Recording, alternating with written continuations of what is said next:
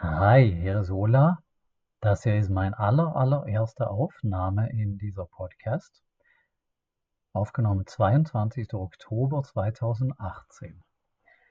Und was ich vorhabe mit diesem Podcast ist, wie wäre es in deinem Leben, wenn du jeden dritten Monat oder jede halbes Jahr merken würdest, dass es dir besser geht?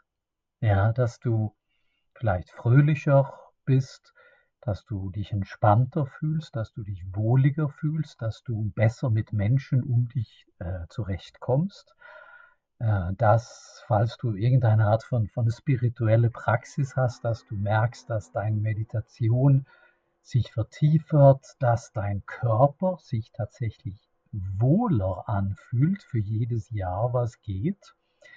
Und dieses grundlegende Gefühl von wegen, hey, ich werde liebevoller, ich werde freudevoller, ich werde friedvoller und dass es nicht nur etwas ist, was ich mir selbst einbilde, sondern dass es tatsächlich auch als Rückmeldung von Freunden kommt.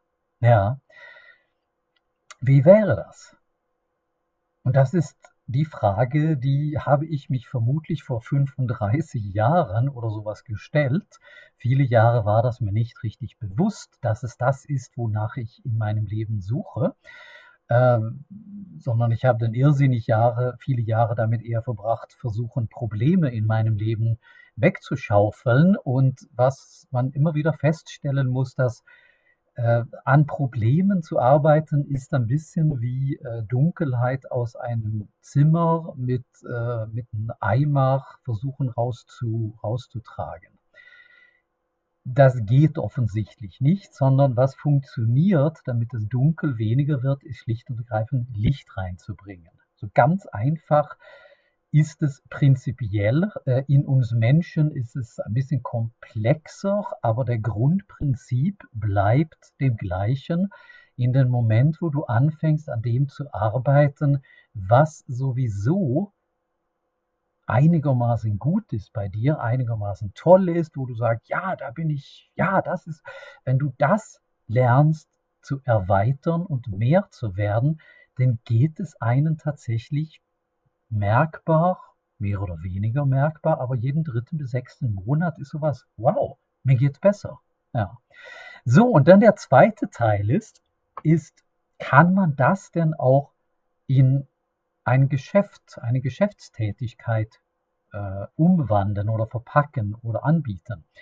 Und ich bin fast mein ganzes Leben selbstständig. Ich bin jetzt seit 18 Jahren Discjockey und ich bin Sprecher, sogenannter Native Speaker in mein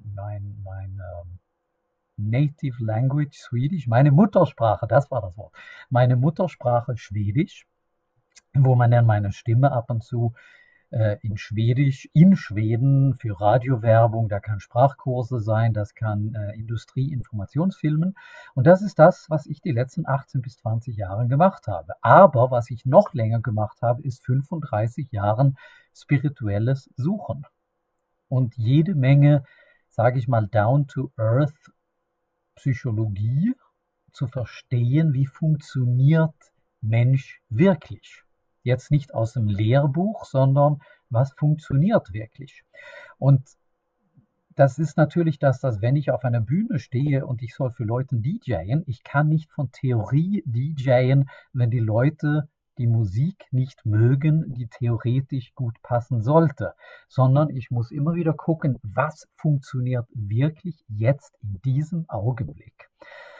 Und das ist das, was ich ziemlich viele Jahre lang jetzt trainiert habe. Und jetzt habe ich vor, dieses ganze Wissen und Verständnis andere Leuten, euch zur Verfügung zu stellen, so damit du das als Werkzeuge, in deinem Leben mit reinbringen kannst.